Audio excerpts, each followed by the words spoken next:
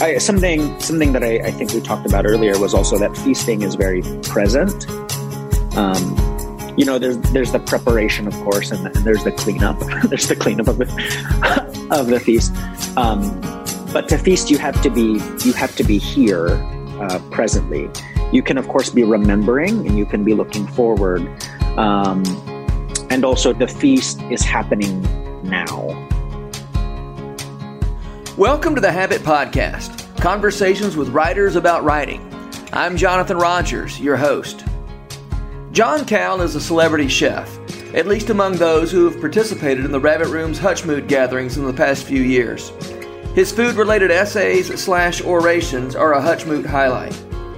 In this final Habit Podcast episode of 2021, John Cowell and I had a nice talk about feasting, fellowship, and other pleasures relevant to the Christmas season. John Cowell, I'm so glad you're on the Habit Podcast today.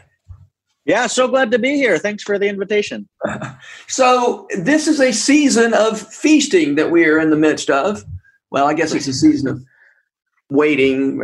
Anyway, waiting. Feasting. I know, all the debate about that. Yeah, right. Let's talk about feasting, though. We'll talk about waiting. So if waiting comes up, great. But I want to talk about feasting, creativity. You know, you're a person you cook, you write, you do all kinds of interesting things, and the floor is open, John. The floor is open. Well, I mean, I know you said let's not talk about the waiting, but I think that is what gets us to the feasting, right? Like, we're not in a season of feasting all of the time. Okay. Like then it wouldn't be feasting. It would just be like, oh, this is normal life, and eventually this is gluttony. Eventually we become gluttons if we eat pizza every day. Yeah. It's like we looked forward to in my family, like, oh, we go to Blockbuster, and then Little Caesars is right next door. That was Saturday night. Uh-huh. Like we work all week. We do our homework. I did my homework most of the time. And then Saturday night, my parents got to pick a movie. I got to pick a movie. And then Little Caesars was right next door. That was the feast. Yeah. But if we went to Little Caesars every day, that probably wouldn't have been a good idea. Yeah. So you and I chatted last week when we were deciding whether or not to do this. And we got on the subject of, is there a difference between a feast and a party? Or rather, that's not the right question. There's a kind of party that the spirit of the party is we're going to forget about life's troubles. Right. And there's a kind of party that says the spirit of this party is that we're going to enter into and enjoy and revel in the good things that life offers, even if life is hard and difficult. Yeah. What's the Venn diagram of that, of those sort of gatherings? Yeah.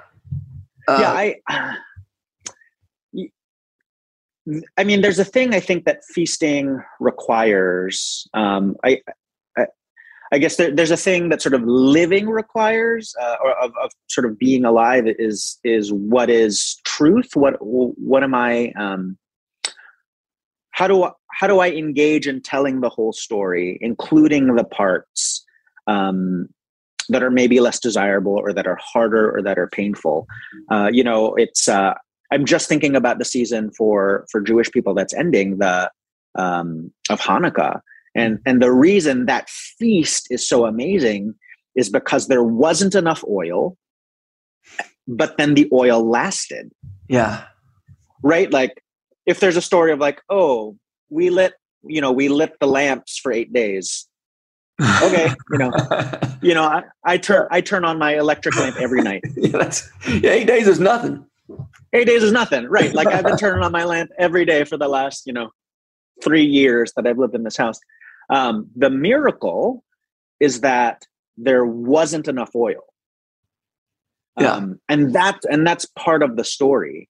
And so when the feast of so many of these stories that we hear, both, secularly and in the Bible, there was something that happened. There was this sort of reminder of the condition of life, which is hard. sometimes. And then there is reason to celebrate. There's this thing that we're celebrating. There wasn't enough oil, but it lasted. Like, I think of in Hawaii, first birthdays were such a big deal. People in Hawaii have first birthday parties that are huge, the size of some people's weddings. Really? And yeah, and I sort of, when thinking about that, people were like, "Oh, right, because kids died." And so if a kid made it to 1 year old, they were like, "This one's probably going to make it. Let's throw this big party." And so, but that feast, that celebration, is informed by the other thing. Kids didn't make it. That's hard. That's hard to think about, that most kids died before they were a year old. And so when there was a kid that did, let's celebrate. Let's feast that. And I think that's an important part of what makes a feast and not just a party, not just a, and then the problem is it's not a problem, but you can reframe anything. Oh yeah, we got pizza every Saturday night. Or it's like, man, we worked really hard. Yeah. And then we got pizza. I'm reminded of, I went to an Adventist college, Adventists celebrating the same Sabbath as the Jews do, or the same time frame, at least Friday sunset to Saturday sunset. And something my chaplain would talk a lot about was the Sabbath commandment in the 10 Commandments. And he said, we forget the first part of the command. We talk about rest all the time, but we forget the part that says 6 days you should labor and do all your work. Like, that's also part of the commandment. Yeah. Do your work, like do all of it in 6 days and then rest. And so there's feasting, and then there's the other part. There's the other part also, which helps inform the feast. Yeah. So there's it, and then there's the idea of feasting to remember. That, so many of the feasts, the purpose of the feast is to remember some event in the past, some provision in the past, or some triumph in the past. I recently heard an interview with Andrew Garfield that I loved. It was on one of the sort of late night talk shows, Jimmy Fallon or something. And they were talking about how his mother died recently. And he was talking about grief. And he said, my paraphrase of it is, he said that grief was all of the unexpressed love. He's like, I have so much love for my mother that I'm not going to get to express anymore. And that's what grief is like. So he said, I hope I grieve forever because I have so much love for her, which was so wonderful. And he sort of said, he's like, and that's all of us, right? We are never going to have enough time with these people that we love. They are going to die and we are going to move on, and that will happen to us as well. And I love that idea of, sort of even in grief, there's celebration. Like, I'm celebrating in my grief the love that I still have for this person that I've yet to express. Yeah, it's like a phantom limb almost. Right. And I love that as part of feasting, the remembering. Something that I think we talked about earlier was also that feasting is very present. There's the preparation, of course, and there's the cleanup. There's the cleanup of the feast. But to feast, you have to be here presently. You can, of course, be remembering, and you can be looking forward. And also, the feast is happening now. It's not something you can sort of put off later. It's like trick-or-treating the day after Halloween. Yeah, right. Right. Then you're just a beggar. That's good. I was looking for a book that I probably won't be able to find. But Joseph Pieper talks about the idea that the precondition of the feast is to approve of the world that you find yourself in some way, right? I mean, obviously we don't approve of everything in the world, but totally. But a condition of feasting is, I'm going to celebrate the world that I find myself in. Right. As it is. Yeah, as it is. Yeah. And in so doing, perhaps provide a foretaste or a premonition of what the world can be. But we're still making a feast out of the materials of the world as it is. Yeah. You know, I you know this about me, but I'm a little bit curmudgeonly about holidays, of all kinds. And I think the thing that's wonderful about most holidays, most of the time, is that they do just that. You know, there's, Thanksgiving probably in Canada a little bit more than the US, but Thanksgiving in Canada is very much like, oh, let's celebrate harvest. It's still about that. It's there's the end of the season. There's this abundance of food. It's right before winter when there just is going to be less. And let's celebrate right now.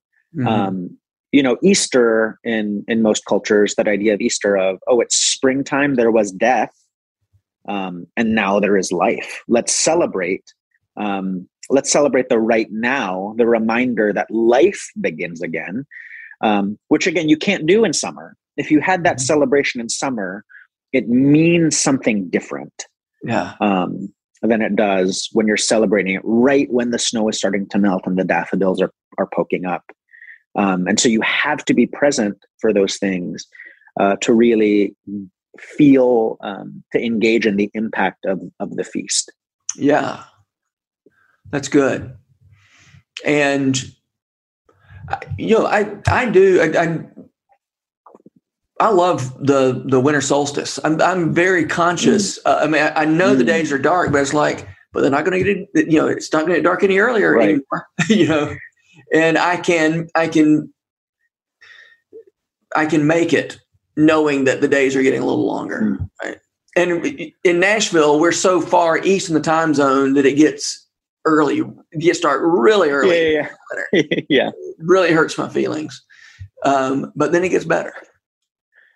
One thing that I find interesting about the solstice or this time right around the solstice, it's like people forget it's like, well, that was just last year. And people are like, oh, it's so dark. It's getting so dark so early. And I'm like, right. But that was just a year, this has been happening now for all of eternity. As long as humans have been sort of keeping a calendar, I guess daylight saving sort of nicks that up a bit in some parts of the world. But it's interesting that we as humans are people who forget. That just happened. It just happened last year that it was dark at this time. Dark at this time. And still we sort of stand at our windows or we're driving home from work and we're like, oh man, it's so so dark. I don't know what's happening. And it's like, well, that just happened.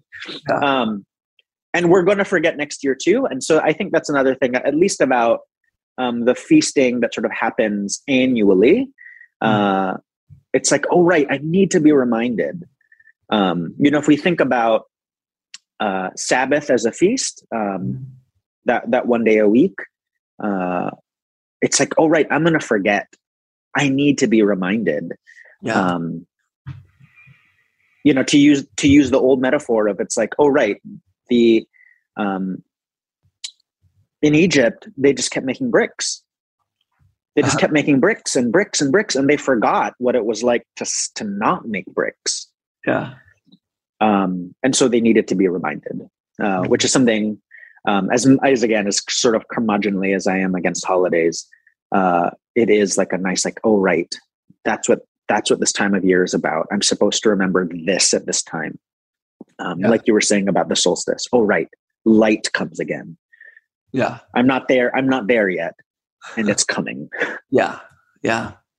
So talk to me about how your life as a cook and a chef informed, and a person who thinks about feasting a lot, how that informs your work as a writer. I think one thing that's hard about being a writer is that you have to tell the truth. Mm-hmm. There's a thing that, when I'm reading my own work or when I'm reading other people's work, there's sort of a lie detector that happens, and you don't know, it's like you don't know how you know, but this doesn't feel true to life. And then you're paying attention to that more than you're paying attention to the story. I think with, and sometimes you can get away with it, is the thing. Sometimes you can get away with it.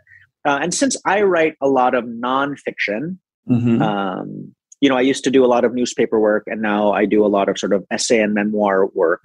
I'm often having to tell the truth about myself. Yeah. Which is something that most people are not accustomed to doing. We go on job interviews and you say, no, you present the best version of yourself. Yeah. And that doesn't make for the best writing, because it's not entirely true.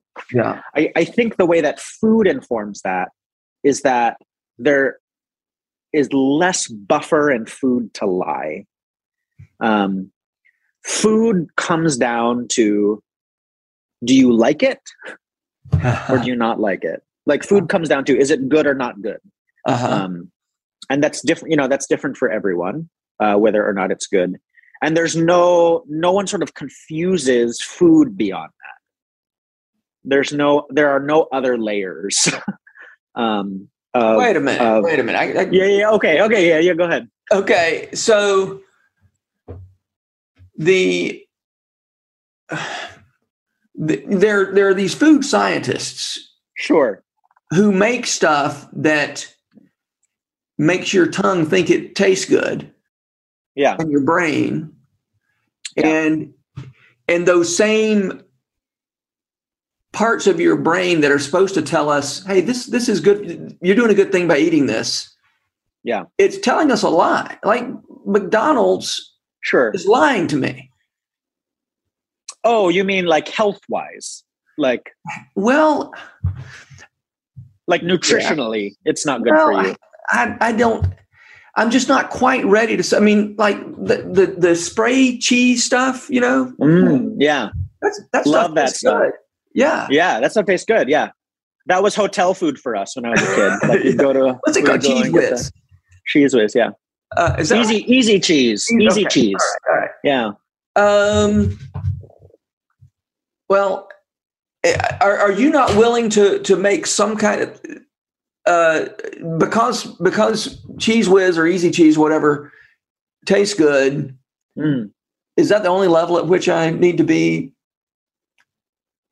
We can't be cognizant of food. What's that? Yeah. Is that the only level that you need to be cognizant of food at, whether or not it tastes good? Well, I don't. Yeah, maybe. Yeah, I guess here's what I would say about that. Without getting into the science of I mean, I have to put science in quotation marks when I talk about nutrition, because it changes every time I turn around. But is there, so leaving nutrition out of it, and even leaving health out of it. Sure. And I feel good about being a grown man liking Cheese Whiz. Yeah. Why? Here's my question back to you. Why wouldn't you?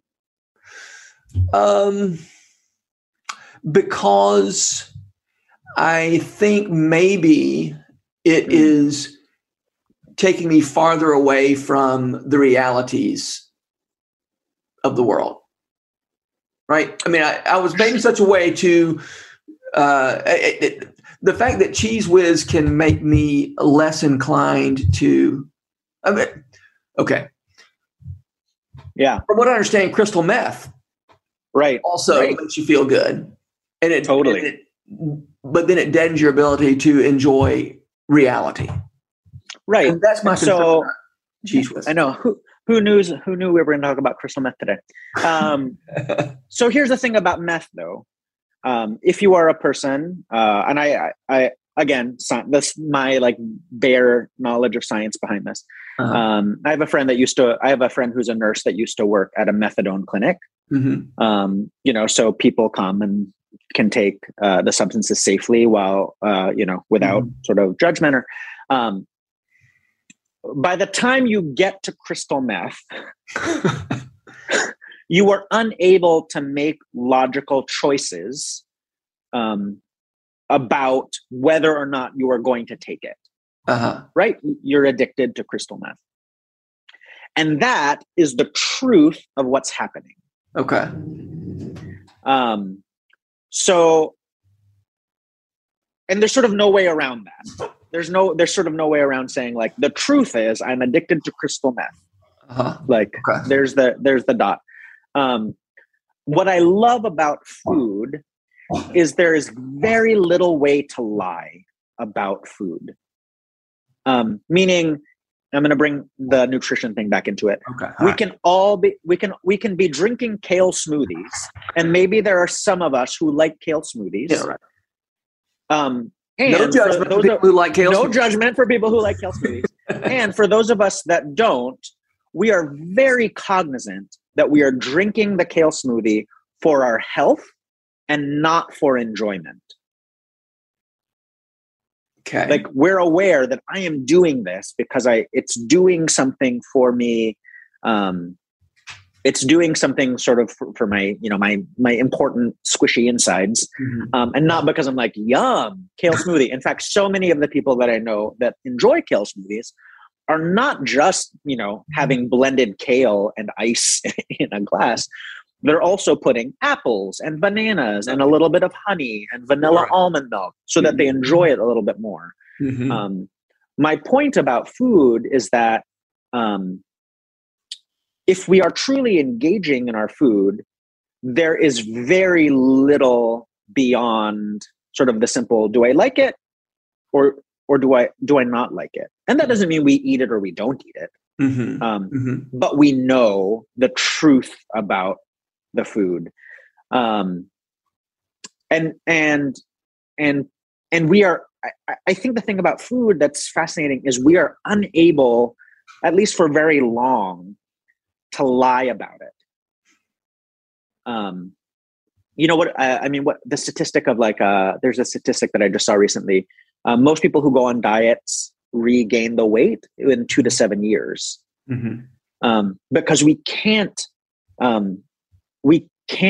engage in sort of going against our food preferences for that long. Yeah.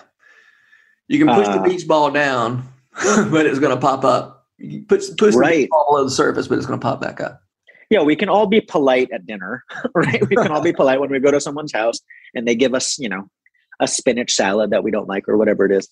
And we can't do that every night. Eventually, after that dinner party that we didn't like, we're going to swing by Taco Bell on the way home or whatever the place is, whatever the place we love is.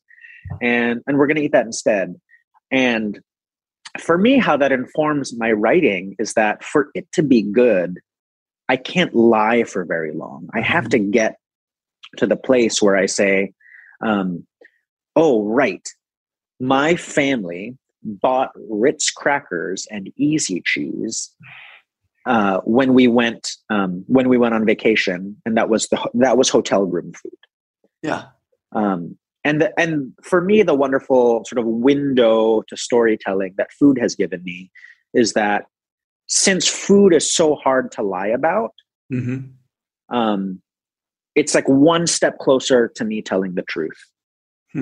Yeah. If I tell you the truth about my, uncouth, sort of low social status, Easy Cheese, so then it's a little bit easier for me to say like, oh, right, for a while we were poor. And when we stayed in a hotel, it wasn't a fancy hotel. It was the Motel 6. Yeah. And then I also get to tell the story of like, oh, even when we stayed in fancier hotels, we still bought Easy Cheese because that's who we were. Yeah. Right. So we weren't people who had money our whole lives. We were people who came upon money, but on the inside, we still craved Easy Cheese. Yeah. And that to me tells the more, a fuller story, which then if I bring that back to feasting is like, oh, right, it's not this. Like there is the now. You're making us small hands. Right. Yeah. And this is audio. This is audio. It's not this tiny bit of the story. I am present in this. I am present. And also if I widen the breadth of my view, I'm able to see that there was not enough oil, but it lasted. Mm-hmm. Right. Yeah. We are people who are in a fancy hotel right now. Also, we are eating easy cheese. Mm-hmm. And that's been the biggest help, or the biggest influencer on tying food and writing together. Is it's really hard to lie in food. Food tells the truth. Yeah. And that has helped me become a better writer. Yeah. And what I would say to people in any sort of creative field is figure out how to tell the truth with whatever you're creating. Mm-hmm.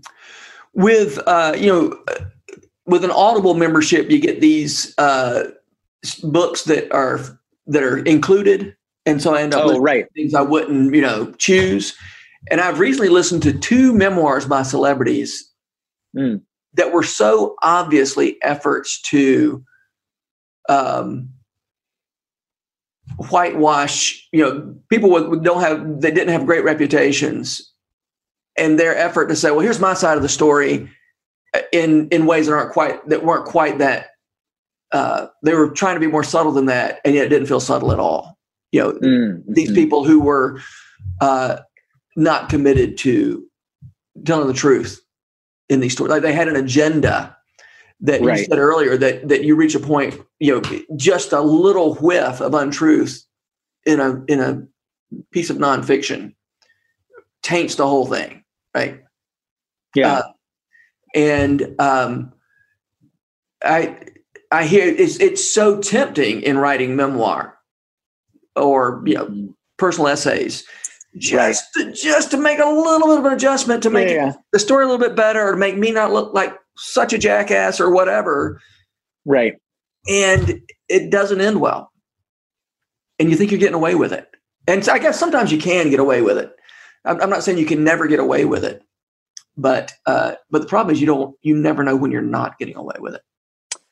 Yeah. Yes. Just yesterday, I was working on a section of an essay where I talk about the 3 sets of knives that I've owned over my professional career as a chef. And 3 sets of knives is also a lot. Most chefs are like, oh, here's my set of knives. And I take really good care of them. I should not own 3 sets of knives. I own 3 sets of knives. And I got to the 3rd set of knives, the knives that actually the only set that I purchased for myself. My first set was purchased for me by my father. The 2nd set was purchased for me by a donor, someone who sort of liked the work I did and wanted to do something nice for me, donated some money, and I bought a set of knives with that. The 3rd set of knives I bought for myself, and they are very fancy knives. I write in the essay that I bought them on discount, like they were on clearance, and I was teaching cooking classes at the moment, so I got a professional discount on these knives. And even sort of with that discount, the knife set cost more than a month's rent. Wow. And I was looking at them online yesterday, sort of what they're, and they've appreciated in value. And I was really? Oh man. Yeah. And I, just for context, it's a set of 8 knives. And one of them was like $500, which was more than I think my first set of knives cost, one. How many cans of easy cheese can you buy with $500? Right. How many cans of easy cheese? Not that many. Just side note, I wanted easy cheese like sometime in the last year. And so I was looking for it. And, and, I was at the grocery store and I was like, how is this easy cheese? $5.50. I was like, what is this? I can buy real cheese for cheaper than this. The point of easy cheese was that it was inexpensive. But I'm writing this paragraph about the knife sets I've owned, and like, there wasn't a way to frame it, right? There was like, you were frivolous and bought this thing that you didn't need. and actually, since I've purchased it, I've used it so little because I'm sort of afraid to use it. Like, I don't want it to get messed up. It's like too pretty. My other set of knives was fine. Like, which was so fascinating for me to be doing that thing that you were talking about, right? Like, there wasn't a way that if I'm telling the truth in the story, I have to admit that I was being frivolous. Mm-hmm. Which I hope part of art, not all of art, I don't think art needs to be utilitarian. I hope part of art compels people and compels society forward. And that can only happen from a place of truth. Mm-hmm. We can't grow and learn if I'm still trying to convince myself that I am not sometimes frivolous, that I am not sometimes concerned with my image. Yeah. I have to start from that place. The Christmas story, I can go there. How we celebrate the Christmas story and the parts of the Christmas story that we focus on really inform how then we celebrate it, how we feast, which then sets us up for the rest of the Christian calendar. How do we, from this point, then continue on with the story? Mm-hmm. And the trick is, there are lots of facets, right? It is true that that God came in glory, that there were angels and they were singing, that there was a star, that that wise men from the east came to worship and brought gifts of gold and frankincense and myrrh. Those things are true, and it's also true that there was like some sketchy marriage stuff going on between Joseph and Mary. Yeah, right. Yeah. There were some like immaculate conception that people maybe didn't understand. Yeah. At the time. It's true that they were cast out of staying in the inn. It was probably a cave. That's where the Savior of the world was born, was in a cave. It's true that they were born in the middle, that he was born in the Middle East, that he was a person of color. Those things are also true. And how do we let the fullness of that story then inform how we feast? Jill Phillips sings it, but sort of that brilliant line in "Behold the Lamb of God," right? It was not a silent night. Mm-hmm. If we let ourselves ruminate on that as part of our feasting, we're feasting about this event that was all of sort of the sort of beauty of stars and gold and wise men and kings, and also was not a silent night. How does that inform how we feast? Are you about to answer that question? Oh yeah. If you haven't answered that question, that'd be great. I'm still looking, I think, for for how to do that. I recently heard a pastor talk about our shelf getting bigger, was sort of his metaphor of how do we keep two true things next to each other on the shelf. Mm-hmm. You have to make the shelf bigger. Mm. So how do we keep on the shelf sort of the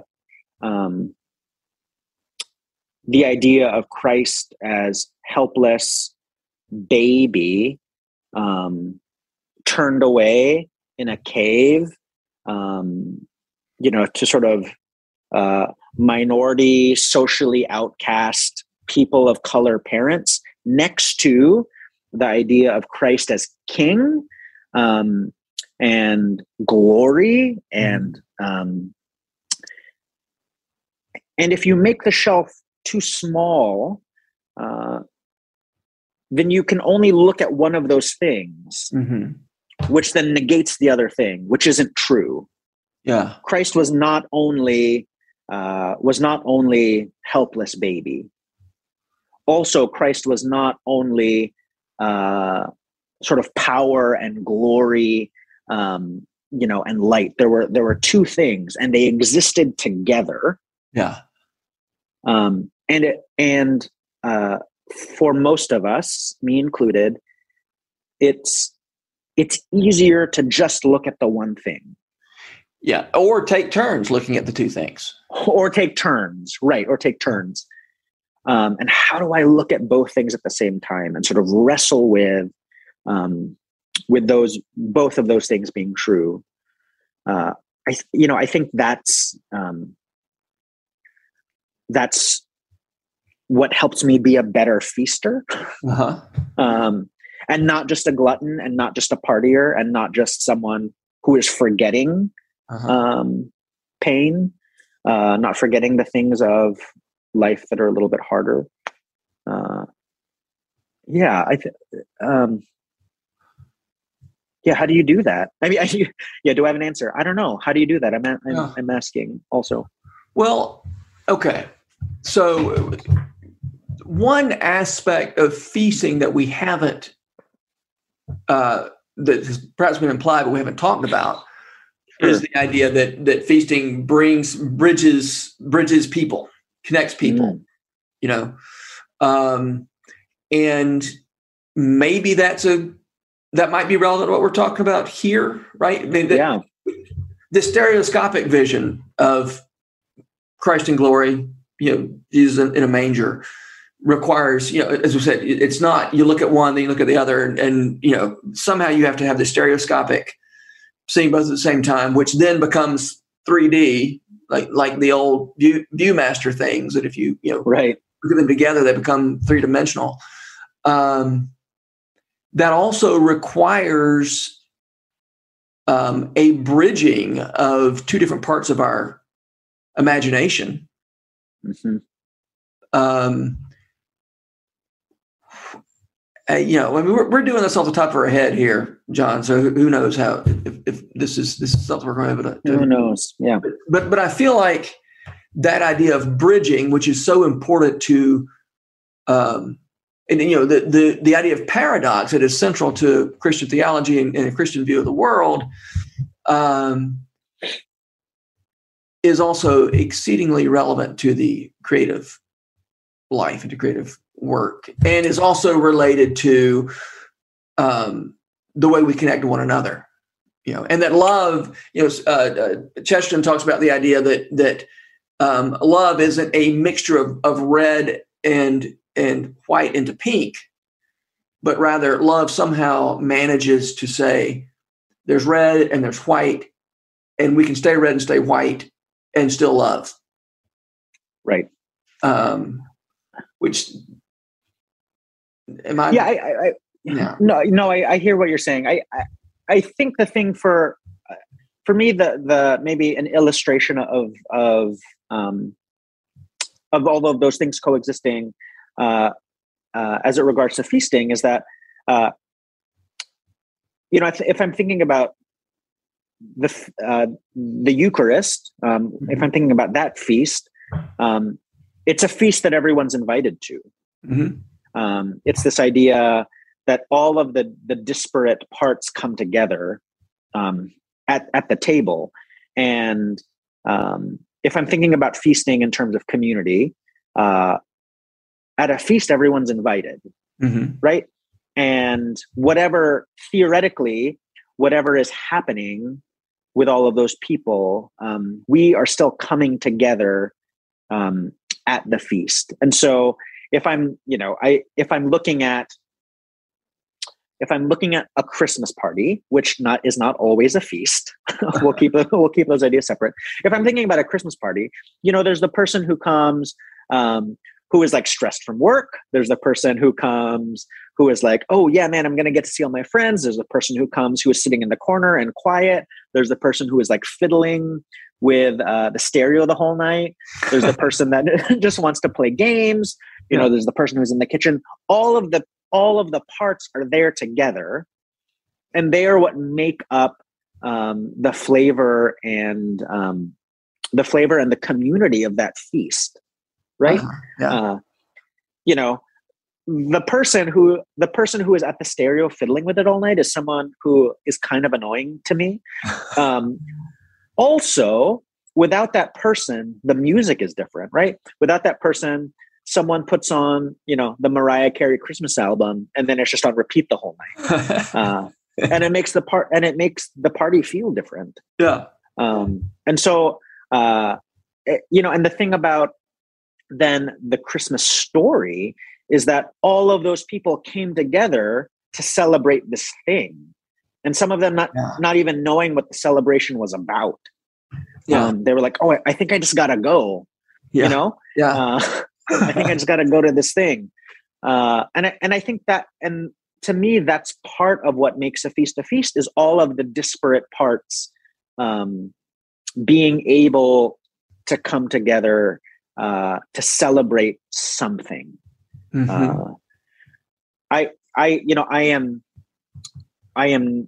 am not from the South, so I'm not intimate with this history, but I recently saw something recently that was talking about the history of barbecue. Uh-huh. And one of the places that barbecue, from my understanding, was often happened was at the tobacco harvest. And the commentary was, at the tobacco harvest, everyone was equal because there was all this work that needed to happen at once. So at the tobacco harvest around barbecue, everyone was equal because they all came together for one purpose. Uh-huh. And I think that's part of a feast, and which often happens around holidays, which often happens around memorials or remembrances. It's the disparate parts coming together to share in an experience, to share in a celebration together. And the disparate parts don't need to be answered. Right. Yeah. There wasn't the shepherd, and historically speaking, they weren't there at the same time. But the shepherd wasn't upset at the wise man for being richer than he was. Yeah. Yeah. And the wise man wasn't like, oh, shepherds, I don't want to, associate with them. It was like oh, right, we're all here together as we are, the truth as we are in the present, to all engage in this thing. Yeah. So earlier when you proposed, there's Christ in glory, there's the baby in the manger, how does that inform our feasting? And I was trying to get an answer out of you, and you're trying to get an answer out of me. Yeah. A feast isn't an equation. It's something that's enacted. And so we come together, we celebrate, we do, that's not the crypto quote from the newspaper where, A equals actually T, and you spell out you decode the thing by, you just participate. Right. And the fact that these two things perhaps aren't reconcilable, then you've just run up against paradox, and that's just the way it is. And the good news is, in creativity and storytelling, the whole point of a story is it creates a space for you to inhabit these two places at once, or for two disparate things to inhabit one place. And that's just the nature of story, the nature of creativity. And the fact that there's no mathematical equation that can account for it, nobody cares, because we've inhabited, we've inhabited or enacted this thing. Right. And I think where feasting gets toxic here, and I'm setting down my soapbox to step on it for just a second. I think where feasting gets toxic is when we don't engage, when we do try to equation it out and come up with the formula for feasting. And for me, that's why I have such a hard time engaging with a lot of what happens around Christmas, is because for some people, it becomes equation. Oh, right, we get a tree. Okay, let's get the tree. Let's wrap presents. Let's buy this. We have to be eating this. Here are the things we have to be eating at the table for it to be for it to be Christmas. where that is slightly different than saying, oh, I have this pie on my Christmas table because I want to remember my grandmother. Mm-hmm. This pie, when I eat it, reminds me of my grandmother and what she did, which is actually honestly part of what sort of made me have to think about my engagement as Christmas, is because I have an Asian grandmother who never made a pie in her life. And so when people were like, what do you mean you don't have pie at Christmas? And I was like, well, I don't know. My grandmother never made a pie. I don't know what that's about. And I think that's what's tricky, is that line between equationing it out, for making it a formula of saying, oh, we have pie, that's Christmas. Mm-hmm. And I make this pie intentionally because I want to remember and celebrate. Is really sort of is hard to navigate because the action is the same. Mm-hmm. Yeah. I am doing the same behavior. What's different is what's inside.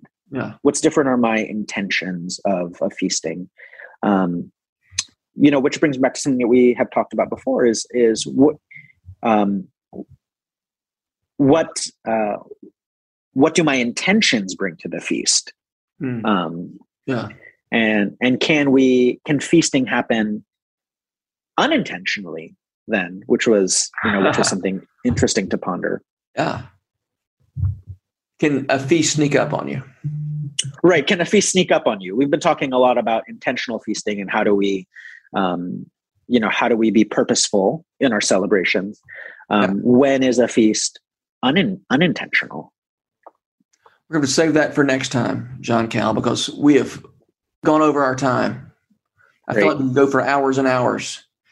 I usually end with a question, who are the writers that make you want to write? But I'm going to ask you a different question, and that is, sure. What are you going to eat for Christmas? I know you're a little suspicious, you're a little curmudgeonly about Christmas, and so maybe just tell us what your plans are. So my Christmas tradition for myself is that's like the one time of year I normally eat a steak. Huh. That's the one time of year I normally eat a steak. However, in the last maybe 3 years, I've significantly lowered the amount of red meat I eat. Uh-huh. And actually don't eat meat very often anymore. Often just in celebration and feasting do I eat meat now. So I don't quite have a plan for this Christmas. Again, normally I eat a steak, but I didn't eat a steak last year, and I don't think I'm going to eat one this year. I will try to bake something complicated. Okay. That is something that I do on Christmas, is I try to bake something complicated that I haven't baked before. Like a few years ago, I tried to bake a croquembouche, which is this like really fussy tower of cream puffs, basically, that you connect with caramel into the shape of a Christmas tree. So I haven't decided what yet this year, but I will be baking something complicated as just a sort of celebration of my, ability. That's fine to celebrate that I can bake and that I know how, and to try to grow, to try to stretch it out. Yeah. Well, good. All right, John, this is fun. Thanks so much. Jonathan Rogers, always great to talk to you. Always a pleasure. All right. See you later. Thanks for having me. Yeah. Bye-bye. This podcast is brought to you by The Rabbit Room, where art nourishes community and community nourishes art. And all our podcasts are made possible by the generous support of our members. To learn more about us, visit rabbitroom.com. And to become a member, rabbitroom.com/donate. Special thanks as well to Taylor Linhart for letting us use her song Diamonds as the theme music for Season 3 of the Habit Podcast. You can learn more about Taylor and follow her work at taylorlinhart.com. The Habit membership is a library of resources for writers by me, Jonathan Rogers. More importantly, The Habit is a hub of community where like-minded writers gather to discuss their work and give each other a little more courage. Find out more at thehabit.co.